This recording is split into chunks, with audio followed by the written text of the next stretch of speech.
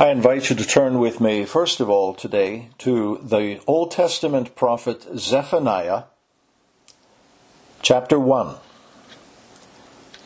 And we'll be reading verses 14 to chapter 2, verse 3. Zephaniah 1:14 to chapter 2, verse 3. Before we turn afterwards to the book of Revelation in the New Testament, Revelation 20, verses 11 to 15. Zephaniah chapter 1, verse 14 and following. Near is the great day of the Lord, near, and coming very quickly. Listen, the day of the Lord, in it the warrior cries out bitterly. A day of wrath is that day, a day of trouble and distress, a day of destruction and desolation, a day of darkness and gloom, a day of clouds and thick darkness, a day of trumpet and battle cry against the fortified cities and the high corner towers. I will bring distress on men, so that they will walk like the blind, because they have sinned against the Lord, and their blood will be poured out like dust, and their flesh like dung. Neither their silver nor their gold will be able to deliver them on the day of the Lord's wrath, and all the earth will be devoured in the fire of his jealousy. For he will make a complete end, indeed a terrifying one, of all the inhabitants of the earth. Gather yourselves together. Yes, gather, O nation, without shame, before the decree takes effect. The day passes like the chaff before the burning anger of the Lord comes upon you, before the day of the Lord's anger comes upon you. Seek the Lord, all you humble of the earth who have carried out his ordinances. Seek righteousness. Seek humility. Perhaps you will be hidden in the day of the Lord's anger.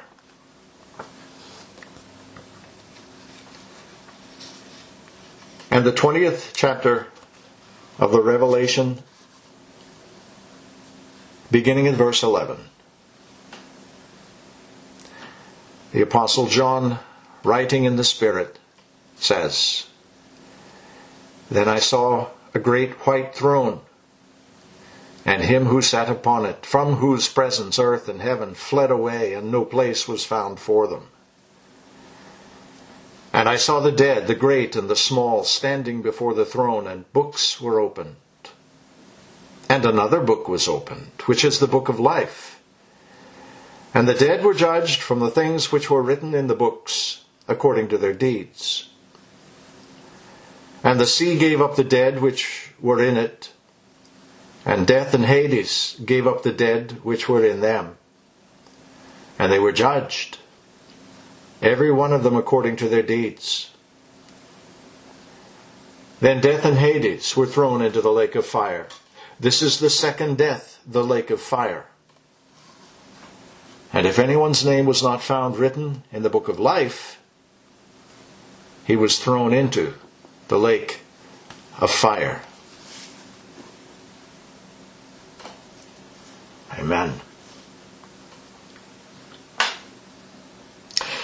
As our study through the covenant of church membership ends today, let me draw your attention outward for the next few minutes to the big picture of human history. Framed in a few questions to these publicly embracing new duties and privileges as followers of Jesus Christ, this covenant we've been studying is an affirmation of individually held views. But that doesn't mean it's just a private affair. These are views that touch every broad aspect of faith and living so qualitatively. 7 days a week, the Christian wife differs from a wife who doesn't know and love and follow the Lord Jesus Christ. Qualitatively, the Christian husband and father differs from his non-Christian counterpart. And the same is true of children who believe. We Christians approach our work differently. We approach our roles in life differently, our use of time and money differently than the unbeliever. We don't stow our Christian faith away in some little airtight compartment of our brain where it can't affect anything else. It does affect everything else. We keep this testimony, this Christian testimony, out there in the world where it can live and breathe and stretch its legs. We exercise our biblical faith out in the wide world of our thinking, where it shapes, along with everything else, our view of history. And here, too, it sets us apart. There is in secular humanism an uncertainty and consequent aimlessness, purposelessness that biblical Christianity simply doesn't share. Where is history going? Paul McCartney had an answer. It's just another day. At the office where the papers grow, she takes a break, drinks another coffee, and she finds it hard to stay awake. It's just another day. Kansas had an answer too. Dust in the wind. All we are is dust in the wind. There you have the prophets of secular humanism, the prophets of the 20th and 21st century West. They say history is going nowhere, but the Bible gives us a better answer, a better informed answer, and more true. If the Christian's going to be intellectually consistent, seeing everything with its proper reference to Christ as Lord, then we have to view history as truly His story. Fallen humanity has a significant role to play in the story, but it's not the leading role. That belongs to Jesus Christ. Think of the illustrious ones of human history. Where's Nebuchadnezzar today? Where are Belshazzar and Cyrus and Darius? Where's Alexander the Great? Where are the vast empires they led? Where are Charlemagne and Napoleon and Jefferson? They're vapors. Vapors appearing for a brief moment and now vanished away, as will you and I. And so here we have humanity as an entire race. Is it significant? Yes, it's significant. It's made in God's image, in righteousness and holiness of the truth. It's made for eternity. But 3 chapters into the whole enterprise of humanity, what have we become? A passing cloud, a puff of smoke, the whole race of us. There was a time Adam and Eve and their children came onto the stage of world history, and there's coming a day we'll make our grand exit. Individually, of course, but also as the whole race of Adam's children. On that day, God's purposes in Christ, who is the new Adam, who is the last Adam, God's purposes will be accomplished. They'll be at an end. And not another moment is going to be wasted on maintaining a history that no longer surrenders to Jesus Christ, His elect, chosen from before the foundation of the world.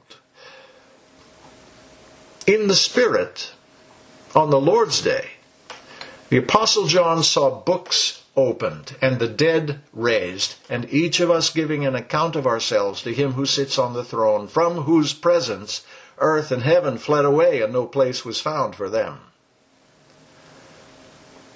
The last great day had come. The day that, according to Peter's second letter, comes like a thief.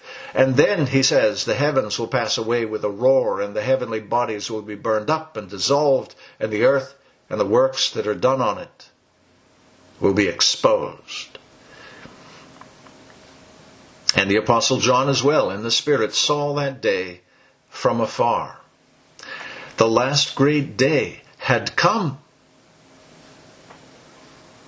But not without antecedents or warning.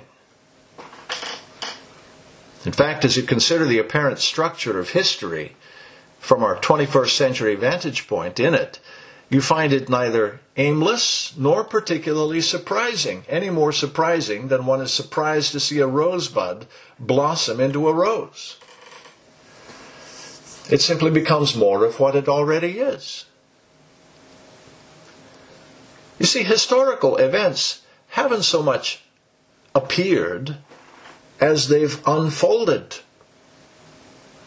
progressively opening more and more every day, every hour, as a flower does, all according to the secret will of God, of course, but in a mystery that the gospel finally unlocks for us, those features of life that in Genesis were so few and simple have now over the many centuries become more numerous and complex.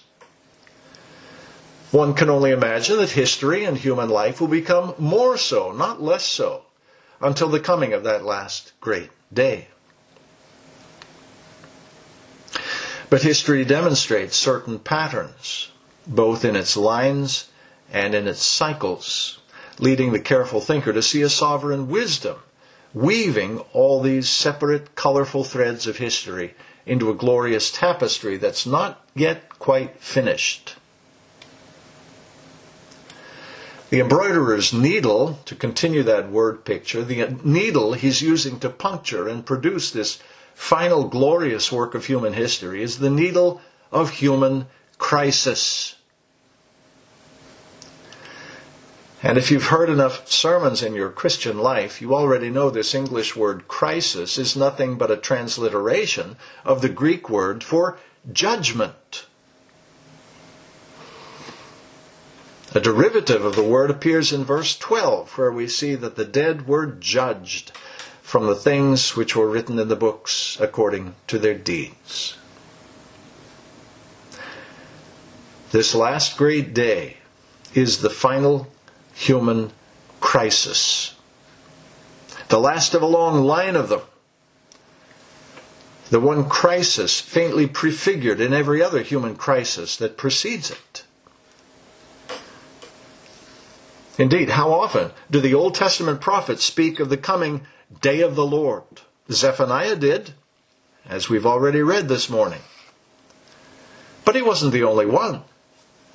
Isaiah also spoke of the day of the Lord, and Joel did, and Malachi did, and others. They all wrote of the day of the Lord. Well, weren't they writing of covenantal catastrophes like the nation's Deuteronomic ruin? Weren't they writing of national overthrow in the days of Nebuchadnezzar? And beyond that, the days of the Maccabees? And beyond that, the days of the Romans? Weren't they writing of the overthrow of Judah and the Jerusalem temple? Weren't they foretelling the end of the Old Testament system that came crashing down under Titus one day on the calendar in the year 70 A.D.? Yes, indeed. They wrote of those days. But those crises, those historical crises, were and are just the seismic rumblings of the coming big one. And these crises of human history have always served at least two major functions with respect to our covenantal relationship with God through Christ. First of all, these crises of history clarify who we are. They make it plain. They make it plain to everyone. When the church of the 2nd century suffered under the persecutions of Marcus Aurelius, there was no mistaking the Christian for the non-Christian. The subject being taken into custody, brought before the magistrate, on pain of death, would either deny Jesus Christ or refuse to deny him. You see, there's no wiggle room. There's no opportunity for some live and let live compromise. The plain fact is that either Caesar is Lord or Christ is Lord. They can't both be Lord. Polycarp, Bishop of Smyrna, was only the best known of many Christians at that time whose identity in Christ was made clear through suffering. As he was condemned to be burnt, the proconsul then urged him, saying, "Swear, and I will release thee. Reproach Christ." And Polycarp answered, 86 years have I served him, and he never once wronged me. How then shall I blaspheme my king, who hath saved me? You see, brothers, every crisis in every age has to some degree the effect of showing the world more clearly who we are. Every successive crisis also has the second effect of accelerating our final end. It moves us closer to our final destination. It represents the further doom of the unbeliever.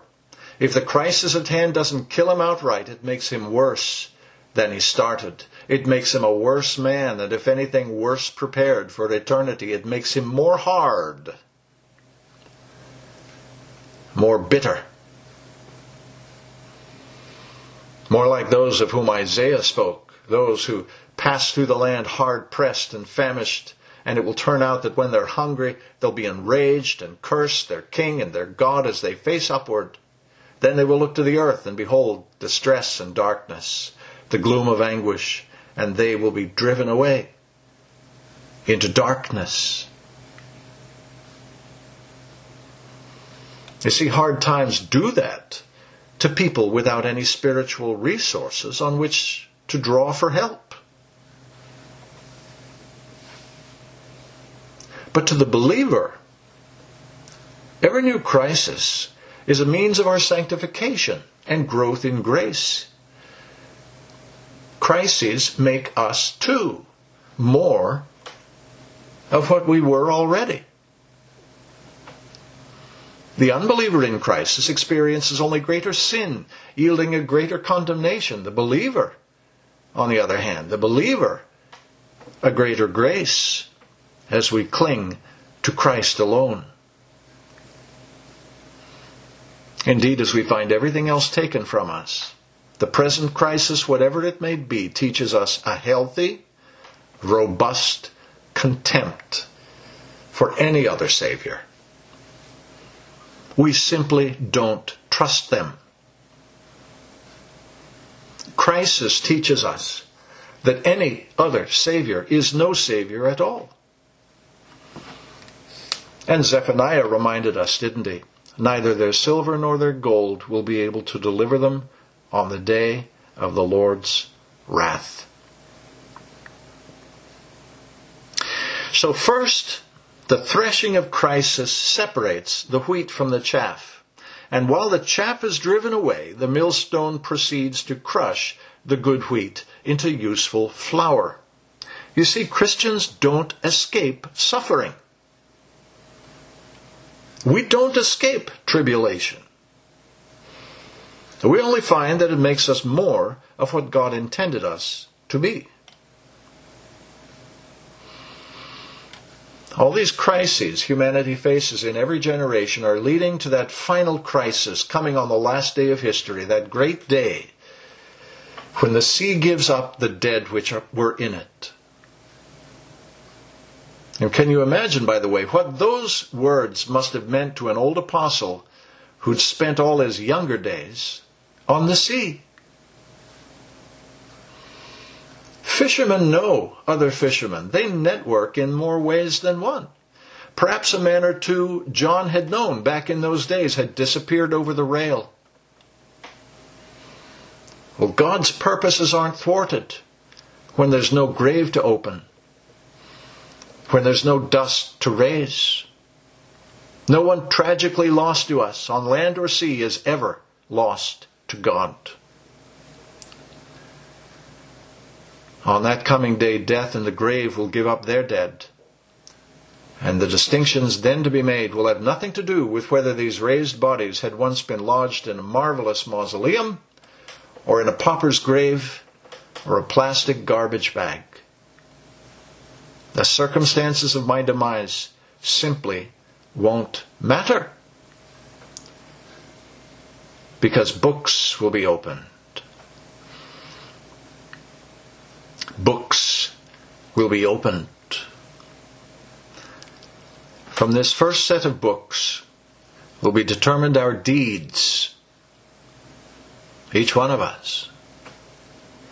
Deeds recorded by an omniscient God, we may suppose, from day to day. Some crimes, after all, are punished with many stripes, and some with few. Lost sinners don't sin equally, and God is an absolutely just judge. Even among believers, redeemed by the Lamb of God, who alone takes away the sin of the world, some are today building upon that solid foundation of Christ with deeds of gold and silver and precious stones. Others are building upon it with wood, hay, and straw. Each man's work, says the Apostle Paul to the Corinthians, will become evident, for the day will show it, because it's to be revealed with fire, and the fire itself will test the quality of each man's work. But there is on that coming last day another book opened. Did you notice that? If the first books opened reveal our human merits and demerits, none of which approaches the threshold of eternal life, even the best of them being polluted with sin, don't yet despair. Though on that day you see perhaps not volume after volume, but shelf upon shelf of record books with your name on the binder, don't despair, friends. Turn your eyes away from your merits. Turn your eyes away from your demerits, because, look, another book is opened. Over 60 years ago, Dr. William J. McKnight explained these books in Revelation 20, verses 12 and 15. And what he said was this: the day books, the best of them, one and all, without an exception, will show no end of shortages and offensive entries. Thus far, accordingly, in the scales of justice, it is a closed case. There is nothing further to be said.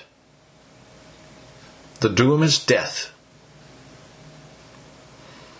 And there is only one more page to be scanned. The judge turns the leaf. The memorandum that meets his eye is written in the blood of his Son. It reads, quote, "I took your Son to be my Savior.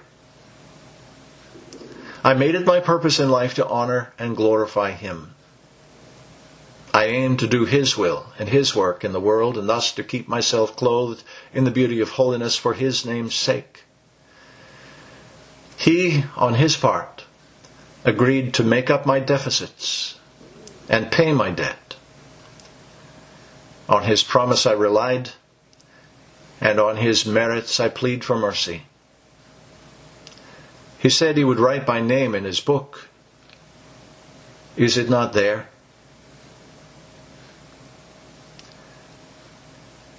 Then the judge turns to the ledger and says, yes, it is here. Enter with the righteous into life eternal. And so, says John, if anyone is not found written in the book of life, he is cast into the lake of fire."